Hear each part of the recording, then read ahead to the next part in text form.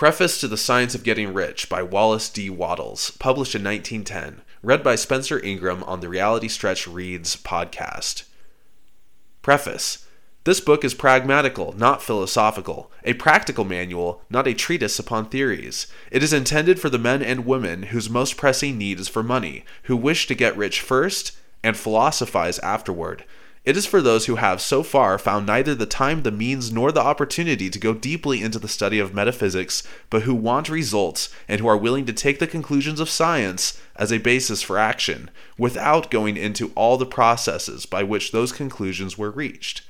It is expected that the reader will take the fundamental statements upon faith just as he would take statements concerning a law of electrical action if they were promulgated by a Marconi or an Edison, and, taking the statements upon faith, that he will prove their truth by acting upon them without fear or hesitation. Every man or woman who does this will certainly get rich, for the science herein applied is an exact science, and failure is impossible. For the benefit, however, of those who wish to investigate philosophical theories and so secure a logical basis for faith, I will here cite certain authorities.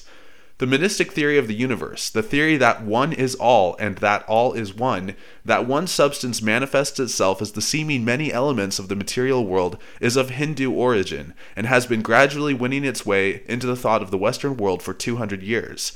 It is the foundation of all the Oriental philosophies, and those of Descartes, Spinoza, Leibniz, Schopenhauer, Hegel, and Emerson. The reader who would dig to the philosophical foundations is advised to read Hegel and Emerson, and he will do well to read The Eternal News, a very excellent pamphlet published by J.J. Brown, 300 Cathcart Road, Govanhill, Glasgow, Scotland. He may also find some help in a series of articles written by the author which were published in Nautilus during the spring and summer of 1909 under the title, What is Truth? In writing this book, I have sacrificed all other considerations to plainness and simplicity of style so that all might understand. The plan of action laid down herein was deduced from the conclusions of philosophy. It has been thoroughly tested and bears the supreme test of practical experiment. It works.